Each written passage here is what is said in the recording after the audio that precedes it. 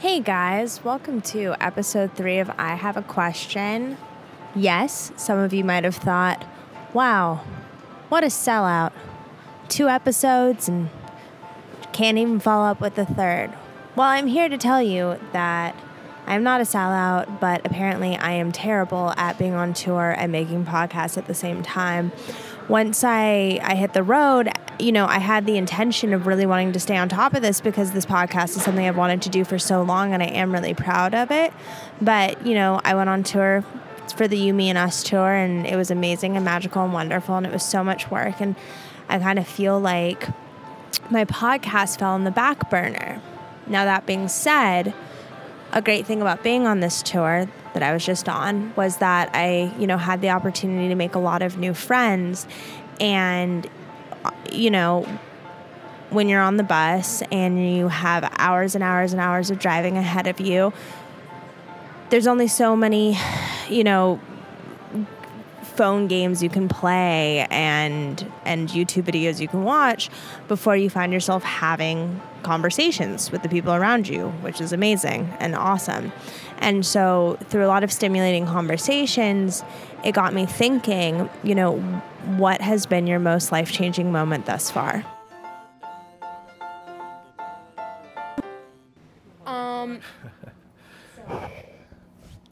Okay, so Stuff like this. Stuff like this is my favorite. My most life-changing moment thus far is Oh, what? So it's not exactly a happy one, I would have to say. Is it running? My most life-changing moment thus far is, I think, going out on tour with Garrett, because, it just showed, we've gone a lot of places, and, me growing up from where I grew up and, the background that I've been around, and it's hard to see a lot of people grow up and to be able to do, those things, going out to Europe and just traveling in the world and, playing shows in front of people. And so, I think that's the best thing, because, it's really shown me that, even though it's not, in a sense, so it's part of my dream to be able to travel the world and play music, but I know it's more so Garrett's dream, yeah, it's my dream too, but seeing his dream actually come true, I know my dream still has work to, things to accomplish, but seeing his come true is just kind of cool to know that dreams do come true, and that's reassuring. So that's kind of been the best thing. The most life-changing moment of my life was when I signed my label Happy Sad over to Atlantic Records, and basically it was kind of it was a tough decision. It wasn't a tough decision because of anything that had to do with them. It just was a tough decision because I was an independent artist, and there's a stigma that comes in the music industry and in popular perception with signing to a major label, that it's kind of a bad thing to do, and that people kind of look down on it because you're not indie and all that anymore. And my whole thing was that I found a company that believed in me and my music as much as me as a person, and they put all of that over the industry. And on the other side of things, I had just come out of college, and I finished my first 4 years and graduated from USC, and I didn't have the money for 4 more years of law school, even though I kind of wanted to pursue music law. And I also wasn't going to get that money from my parents, and in fact, they were about to have to sell the house that I grew up in Los Angeles, and so I didn't want to see that happen either. And so I started taking meetings with labels and with my catalog of work and the people that I work with. Atlantic Records was the only option that I found suitable for housing my stuff. And it's been wonderful, and I wouldn't change a thing about it. But that was definitely the most life-changing moment of my life, is when I signed my record label over to Atlantic Records. it was the second time I was kicking it with my friend Cecil. And at this point we had been I wouldn't say rivals, but just, we weren't friends. We knew of each other for a minute and we just didn't fuck with each other. And then we had to come together because my best friend started working with him on music. So it just became all right, fine, we'll kick it. So the second time we're kicking it, we're at Cecil's house, and his mom comes up and goes, Kat, she goes, you guys look hungry. Like, you guys need to get food. Like, stop working and get food. And we're like, no, it's all good. We're good. And she goes, no. You guys need to eat right now. So we're like, all right, fine. And then she gives us $100 and says, go get something to eat. There's like, Quiznos had just opened over on Melrose and La Brea. So we're like, all right, we'll go to Quiznos. So we all hop in my car. It's like 8 dudes in this SUV. And we drive over to Quiznos. Go to Quiznos, we get our food, we chop it up, we take it to go, we get in my car. Now this is the moment. I hop in my car and we're driving out. And we had just so happened, like, the first time I kicked it with Cecil, we watched this show called Maui Fever. And there was this chick on the show called Shantae. And I remember she did like this dance move. And I was like, yo, I'm for sure gonna meet that chick one day and I'm gonna smash. So we're pulling out, this is the second or third time we're chilling, of this parking lot behind on like the back of Melrose. And I see her with this light-skinned chick. And I'm like, yo, I put my head fully out of my window while I'm driving. I'm like, yo, hold up. Are you Shantae? And she goes, yeah, I'm Shantae. Who the fuck are you? And I'm like, oh, I'm Matthew. Nice to meet you. She goes, yeah, okay. She goes, this your car? I'm like, yeah, this is my car. She goes, oh, okay, for sure. I see you. And I was like 16 and she's about 21. And she goes, yo, give your number to my sister. And I was like, for sure. Gave my number to her sister. Long story short, her sister became one of my closest friends and started taking me out all the time when I was a kid and started introducing me to a whole bunch of different people in the music industry. And like, I was just a really young kid, not from the Hollywood world, like been going to private school my whole life off the back of my parents, just putting everything behind it. And all of a sudden, 17, still in high school, they opened my whole mind up to like everything that was kind of going on around me in a city I've grown up my whole life and just never seen. So I met this guy, Greg Whitman, who was the first person who took a risk on me and like literally moved me from Atlanta to LA, got me my own crib and like started like helping me learn everything about music, like put me in every studio and introduced me to all the producers and all these people that started giving me knowledge and investors. And literally because we just took this adventure one day, one person literally opened up my whole life to a whole bunch of shit. And I think we all credit it to that day. It was just kind of this snowball effect that came out of serendipity. But yeah, it always comes to mind. Yes, hell yeah, I smashed Cinco de Mayo. I met her May 3rd, Cinco de Mayo, we smashed. And like, it was, I think they put it on TMZ because we were hooking up in like this kitchen and like people knew who she was. So they started not snapping back then, they were just taking pictures and videotaping and sent it to TMZ. So that was, I was like, yo, what the fuck is going on in my life? But she knows. And I told her I was 21 for like the first 7 months of knowing her. So yeah, that's what happens sometimes. Moving to LA to pursue music because my parents are extremely religious Jewish people, and everything about this lifestyle was contradictory to everything that they know to be a healthy and positive lifestyle. And so I think that the biggest challenge was kind of initially moving and then proving to them that, you know, this is like a sustainable lifestyle, like I'm okay, like I can support myself, you know what I mean, that kind of thing. And now we're in a good place, so I'm really happy. That's awesome. But that was the hardest thing. Do they support your music? Yeah, I mean, my mom listens to it more than my dad for sure, but my dad's like more interested in who I'm working with and like what I'm doing, you know what I mean, that kind of thing. But yeah, I don't know if my music's like their type of music. I'm not sure. It's weird. It's an interesting question. My most life-changing moment thus far has probably been moving from LA to Austin in January of 2015, not that long ago.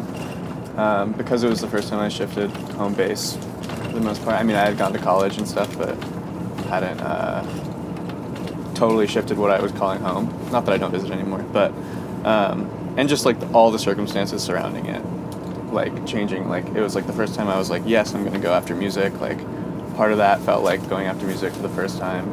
I'm gonna like get my life together enough to pay rent every month on time and like do that. I don't know, it just felt like a very like a statement thing. Also, I was traveling with people who meant a lot to me, and like, I don't know, it all felt very symbolic every day being in the car, like on the way to this, because we drove. So like being on the way to this like new life. So like it was a very symbolic road trip, and like just a few days and weeks even like right after I got there. And so yeah, I don't know, that just totally changed my perspective. I mean, the world got a lot bigger for me then. So yeah. Well, when I was in my freshman year of college, I hope you don't mind, this might be a little bit of a long story. When I was in my freshman year of college, I was having a really hard time completing work, which was like a super, not something that I wasn't used to. And so I went to a doctor who prescribed, said I was like, had ADHD, which was something that I had never, had before. And in addition to that, he said I had, social anxiety and general anxiety and generalized depression and like all this crazy shit that I never had dealt with before. And so his remedy for it was to medicate me really heavily. And I wasn't used to that, but you trust a professional all the time. So I was like, all right, I'll do it. And the medication got so heavy, like especially Xanax, which I was prescribed, like you have to take so many a day because your body gets used to it so quickly. So there got to be a point where I was like taking like 4 Xanax a day and like an antidepressant and Adderall and like all this crazy shit, to the point where it drove me so crazy that I had to like drop out of college. Like it got to so bad that I was like, I can't function. Like I was walking outside and I would take like 3-hour walks, and then I would pass out in like the corner of a street in a closed building for 10 to 15 minutes and no one would help me. And it was just like really fucking intense. And I remember one time I was like 3 blocks away from my building and I called like 2 of my best friends that were like in our friend group, and no one like would answer their phones. The only person that did like wasn't into helping me, all this crazy shit. And I was like, I have to leave New York. Like this isn't like the place to be.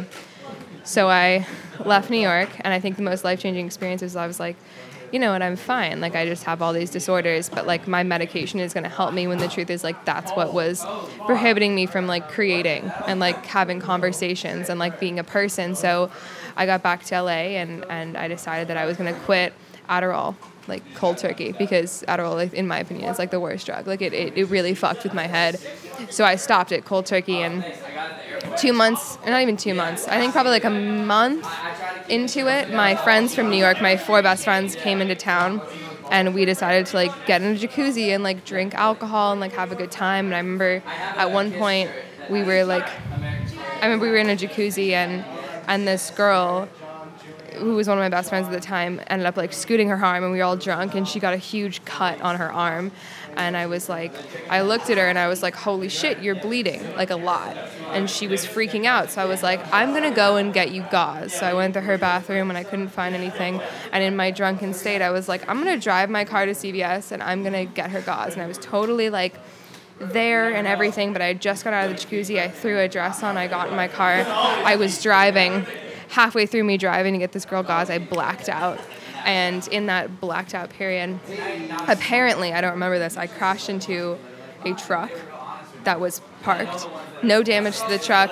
My car was kind of fucked, not fully. It really wasn't that bad of an accident, but apparently I got out of my car and I was running down the street and the airbag had gone off and like hurt my nose, so I was bleeding and my shoes were off, and I was running down the street and I ran into 2 people who were driving a different car, and the only thing I said is that I had to help my friend because she was bleeding. And I don't remember any of this. These people put me in their car. They drove to my car, called a towing company, and got my car towed without the police involved or anything. And the other truck that got in the accident never called because they had no problems with their car. But I like went back to my house that night totally blackout drunk, like told my mom that like all this like crazy shit. And then 2 days later, my parents said they were taking me to group therapy, and I was checked into like a rehab center. Like that was it. And it was like, that was like the fruition of like me not being able to work to what I thought I was going to be able to all of a sudden like the medication, because when you're on medication, your like tolerance is super low. So from me being on all this medication for someone who thought I had all these problems to like me being in this program, I was there from 2 p.m. to 6 p.m. every day for 3 months.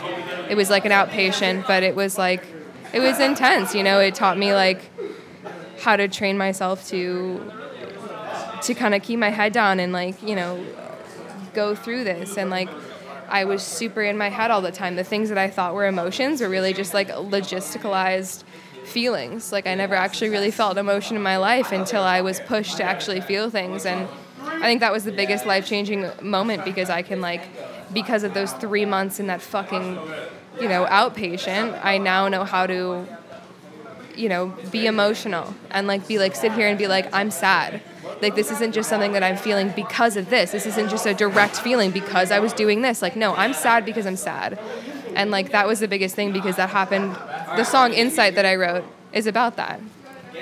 But, I mean, I was 18 when that happened, so it was I learned how to feel emotion at 18. Thus far, my most life-changing moment was in Seattle when everyone sang me happy birthday, and I was about to walk off stage, and then someone just started it, and then they finished it, and I cried, and I thanked them. It was really special, because that's never happened before, and that was my favorite.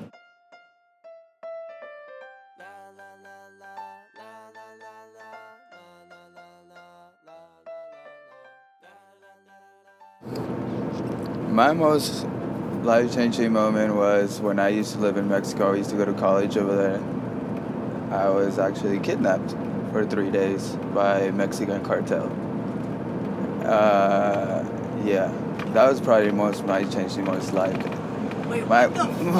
most life-exchanging, or my crazy story of my life, I guess you can say. I guess I was just being at the wrong place at the wrong time. I never thought it could happen just like normal ass people, I guess, because you always see it on TV just happening to fucking rich ass people, people that are at the end of the day are somewhat they're influential. Yeah, they're influential, or they're connected to these people somehow or somewhere. But I was going to college. I was kicking it with my cousin. My cousin's a baseball player in Mexico, and no names. And a couple other friends that used to go to college with me. Wait, so how old And were you? then I was around 20, 19 or 20. And dude, this should be a fucking movie. Wait, this sounds like a movie. We were smoking weed at my fucking apartment. I used to live 3 blocks or 4 blocks away from where I went to college and shit.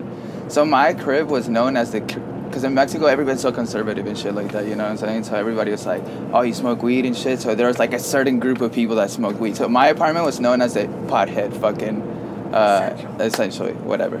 And then I was like, oh, you're going to Julian's crib? Oh, you're going to go smoke. You're going to go smoke, and blah, blah. So that day after school, it was I think it was about to be Christmas break or some shit like that. And there was 5, 6 people at my crib. And one of them was my cousin, one of them 3 close friends of mine, and another one was my roommate. And no names again. And so we were all smoking and shit. And I used to live in a fucking apartment complex that had top 12 rooms all. And that's it. Just 12 rooms, the whole apartment complex. It was just a small apartment complex. And it had this big-ass gate at the front, but you couldn't see through it. It was just a big gate, kind of like a big-ass door, that was 6 foot tall and shit. But it was a sliding door because it was kind of like a garage right there right where we parked. Anyways, they're knocking on the door. So every time you had a visitor, either you had to call them so you can go open the gate, or they had to call you, or they were going to bang on the door till somebody came to the door and they went to your room or whatever, So they hear this fucking banging on the door, da, da, da, da. And I'm like, what the fuck is going on? And I'm looking. By then, this apartment that I just moved in with my friend had tinfoil on the windows. All tinfoil on the windows. So no fucking sun could come in. A lot of Mexican people do that. No pun intended, but Wait, yeah. why? So just so the sun doesn't come in. Plus it's super hot, so it keeps the fucking cold in. So they put tinfoil on the paper. So I couldn't see shit. I just could hear the banging on the door and just hella smoke in my fucking my crib. And just with my cousin and my friends chilling and shit. And I'm like, you hear that banging? We're playing music and shit. And I'm like, what the fuck is going on? And by then, this is actually the first time when I started smoking weed. When I got out of college and I moved to Mexico, this is the first couple of weeks that I started smoking weed. And I just started smoking heavily, right when I started smoking. I never smoked in my entire life until I started going to college. And then I was like, what the fuck is going on? And there's this little piece of the fucking tinfoil that was ripped that you could see you can peep through it, kind of like a door hole and shit. And I was looking through it and I couldn't see shit. And I was like, all right, whatever. And I could just hear they're banging again. Ta, ta, ta. I can shorten the story if you want me to. No. Okay, and I'm just banging on the door. Ta, ta, and I'm like, what the fuck is going on? and I'm just like, I see through the pit hole again, and then I see Mexican military. I see the guys with the fucking like the helmet, the fucking bulletproof vest, fucking big ass AK, like, you know, it's just like military shit, like decked out military. And I'm high as shit, and there's like a pound of weed in my kitchen, and I'm like, what the fuck is going on? Dude, I grabbed everybody's joint, because everybody's smoking their own shit. I have this little cooler, those small coolers that was like up to the top with weed. I grab everything out of the fucking, I throw it all in this cooler, I grab the cooler, I run to the back, and to the back, there was this, I lived in the first floor, and in this building was a 2-story building. Yeah. So in the back is where they have those things where you can wash your mop and shit. Yeah. So that shit went all the way to and it had no roof. Like, that was the only thing that it wasn't roofed. Like, it was like a kind of like a small cubicle, like outside. It was weird, like, place. You had to see it to understand more. And I grab that shit and I throw the cooler up, and it goes up to the roof, and it just stays at the roof, and I'm just like, I don't give a fuck about that weed. And it was like a pound of weed there. I was like, I don't care about the fucking weed. Next thing I know, I'm in that little cubicle outside thinking, should I just go to the roof and run? Like, I'm so scared at this point. At this moment, I hear the fucking military go into my fucking apartment. And through my back, there's a window that went through my fucking roommate's window, that his door was open, that it went straight to our fucking living room. So from all the way to the back, I could see it straight to my living room, you know? And I see a fucking guy standing in the middle with the fucking gun like this. Like, get everybody, get out of the house and shit. I was like, in shock, dude. I was just like, what the fuck do I do? Like, my cousin was already outside. My fucking roommate has just gotten out of the shower. He was with a towel, like, on his fucking, like, his waist and shit. And I'm in the back when one of my friends is like, dude, should we run? And the only thing I can think of, I was like, if I run, would they think I'm somebody and they try to shoot me in the back? Like, I was like, fuck this. And I was like, everybody out of the house. And they asked my cousin, I was like, who's in the house? It's like, there's 2 more people. So they knew for sure that I was like, because I could hear him. Like, my apartment was so small that you can hear everything, you know what I'm saying? And then I was like, what the fuck? And then they came in, they searched like our entire apartment and shit. And ended up finding out that one of the guys in the fucking roof, like, not in the roof, but one of the guys that lived like above us was like a huge like cartel dude. And they found like fucking like that, like fucking tons of fucking coke and dollars, like US dollars, guns, and all this shit in his apartment. And I was friends with this dude because I didn't know he was into that shit. Yeah. But every day he would come in with the crazy ass car and shit, and I just had an idea. I was like, this dude must be doing some like cricket and shit, you know what I'm saying? But I never knew. And that night, one of the cartel dudes came to our apartment because he knew that we knew him. He knew that he talked to us. And it's because I talked to the dude that they got. When he got put in, they took him in, when they brought him in, he said my name. He's like, no, this is all lies. Like, Julian knows that this is all a lie. He's the only person that can remember my name. Like, I was the only one who talked to out of the whole fucking apartment. And he said my name. So the dude, one of the cartel dudes came to my apartment and shit. And he's like, yo, it's like, are you Julian and shit? And I was like, yeah. He was like, I'm Julian. I was like, well, El Gordo dijo tu nombre. And I was like, that dude said your name and shit. And then I was like, we need you to do something for us and all this other shit. And I'm like, what the fuck? I'm like, I open the door of my apartment, dude just walks in my house. And then I'm standing at the door with the door open when this dude is like sitting on my couch already telling me all this stuff while I'm like just sitting at the door with the door open. I'm like, and then like, I don't know, he just pulls out like a whop of cash. Like, I ain't never seen so much cash in my life. Just put it in my phone. He's like, this is for you. And I was like, whoa. It's like, tomorrow is gonna go your car picking you up, blah, blah, blah, blah. Like, this is the cell phone that you're gonna be using. They gave me a cell phone, all this other shit. Me and my roommate were involved in this shit because we were both like witness up to their eyes and shit. What? So I'm like, whoa, dude, like, what the fuck is going on? Couldn't sleep for like weeks and shit. And like, after that, the next day they called us and shit. By the way, this is the funniest thing and the stupidest thing I ever done in my life. That night, that money that they gave me, I went to the club and I bought fucking bottles and bottles and bottles and bottles with that money that they gave me. So you blew all the money? I blew all the money that they gave. In the club. That night. Oh my god, I'm never gonna forget that. And the next day we were supposed to go to a different city because they wanted us to testify in a fucking judge thing against it. and they took me to a different city. They drove me to a different city. Right when I was about to go to like into a fucking courthouse, pretty much, a crooked ass fucking lawyer took me to a side and told me this whole story that I needed to say. It's like, you're gonna say this. You got there. These guys were playing dominoes. Total bullshit story. You know what I'm saying?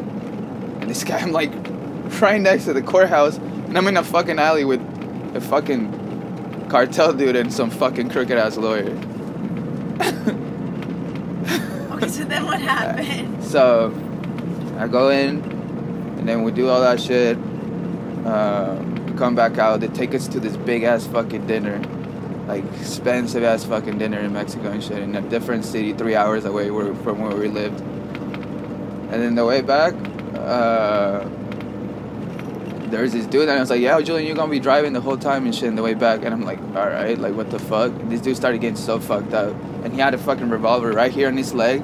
He was doing lines of coke up the fucking ass, and he was sitting right behind me, and my friend was sitting co-piloting me, and this dude I can see, like, his fucking, like, gun right here, and, like, he just pulled out a bunch of coke and shit, and he made me stop to get a 30-pack and shit. And he's just, like, getting mad fucking drunk and shit in the back of my seat. And it's like, if cop stops us, don't even worry about it. We're good and shit. Like, ain't nothing that can happen to us right now. We did what we needed to do and shit. Going to this other city and shit. Like, the whole time that I was driving back, and I could see this dude in the rearview mirror with, like, getting fucking faded as fuck, I was like, yo, this nigga's gonna shoot me in the head right now. There was not another thought in my head that this dude's just gonna get fucked up, told me pull over and gun shoot me. Like, that was the fucking, the three longest hours of my fucking life. Like, Was your roommate scared? we were both, like, just silent as fuck. Like, we didn't even know what to say. Like, we didn't know what to conversate with this nigga, you know what I'm saying? This nigga kills people and shit. Like, I don't know. For me, that was, like, the most, like, psychological shit, like, mind shit. Like, So you get home. So I get home, and they're just, like, watching us for, like, a straight week, like, making shit. Like, I wouldn't not want to do whatever they told me, because it made me feel like, well, what if they thought I was the one saying, like, telling on them or some shit, you know?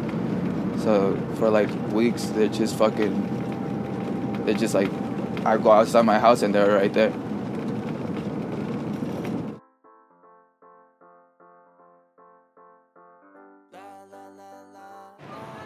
I think part of the reason it was so hard for me to complete this episode was because once I asked the question, what's been your most life-changing moment thus far, I realized that at the end of this episode, it was going to be my turn to answer that question. And I think I was a little bit scared to share my story. So bear with me. Here it goes. My most life-changing moment thus far was St. Patrick's Day of 2015, March 17th. I was sitting at the Hudson, which is a restaurant in Los Angeles, with a group of my girlfriends. We were celebrating St. Patrick's Day with St. Patrick's Day drink specials and appetizers and giggles and laughs and stories. And I got a call from my dad. And when he called me, I kind of knew before I answered the phone that something was wrong, so I got up from the table and I answered the phone, and he sounded really distant, and he sounded really cold, and he asked me to come home. He said he was having a difficult time and he needed me to come home. Now, the thing is my dad has not once since I moved out of the house at age 18 has he asked me to come home. Not when I was in college, not when I have been on tour or living in Los Angeles, or has my dad ever asked me to come home. But he did. He said, I need you to come home. Could you get on a plane in the next hour? I've already bought your plane ticket. And I kept trying to ask him, why? What's going on? What's wrong? I don't understand. He was like, I just need you to come home. I'm having a difficult time. I need you here.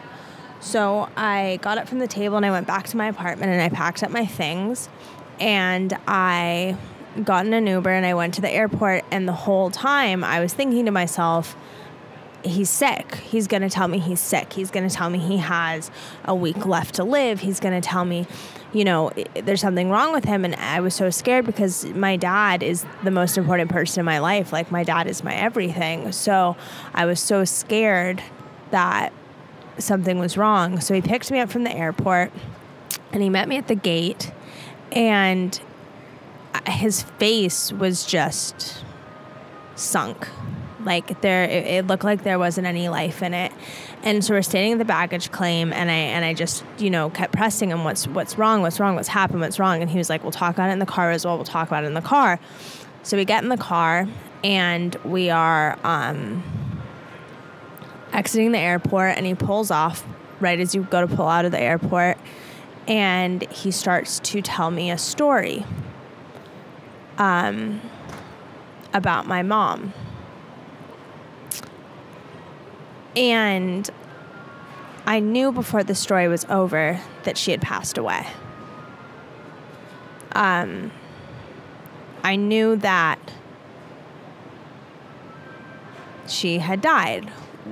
Well, without getting into the details, mostly because even after a year and a half, I'm still not really comfortable talking about them. My mom had decided that day to take her own life, and my dad had found her. And I sat there in the car while he told me this story, and I knew right then and there that my whole life was different and that it was never going to be the same. And it hasn't been.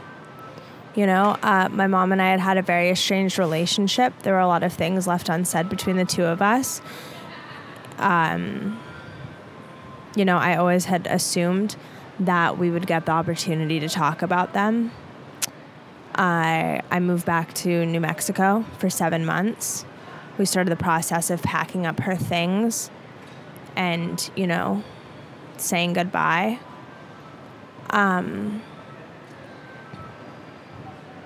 Sorry. Everything changed. But on a more lighter note, with that change and that heartbreak, also came enlightenment and now, down the line, gratitude for the lessons that I've been forced to learn in the wake of such a horrible situation. I surrounded myself with love, and I surrounded myself with positivity. And there were some people that couldn't handle it and they left. And there were some people that came into my life to hold me even tighter. And through the incredible support system and friends and family around me, I've made it through. And I've had a really wonderful few months, and I laugh and I smile, and I have this job that I love with my best friend and my partner and my other half. And I have these incredible friends, and, you know, they really helped me ride through this. So it was the most life-changing moment because I lost, you know, my mom, but I also gained an appreciation for the people around me, and an appreciation for the importance of treating everyone around you with so much love and respect, because you don't know when if it might be the last time. And also, you know, realizing that life is this precious thing, and that we can't just waste it. You know, like, you have to appreciate every day, and you have to appreciate every person. And I'm sure I'm going to listen back on this and it's going to be rambling, but, you know, here it is. This is my stab at trying to tell you guys this story. But I don't know. Love each other. As cliche as it sounds, love each other. Because love is what makes the world go round. And with that being said, thank you so much for listening to my story and so many others. I promise you I'm going to be better about this podcast. I promise you you're not going to have to wait like 2.5 months for episode 4. Tweet at me, message me, let me know your thoughts. Let me know if you have ideas. Let me know your question ideas. I want this to be interactive. I want this to be not just my podcast. I want this to be our podcast. So thank you, and I love you all, and I hope you have an absolutely phenomenal day, week, and hopefully not a full month before I get to deliver you guys episode 4. Mwah!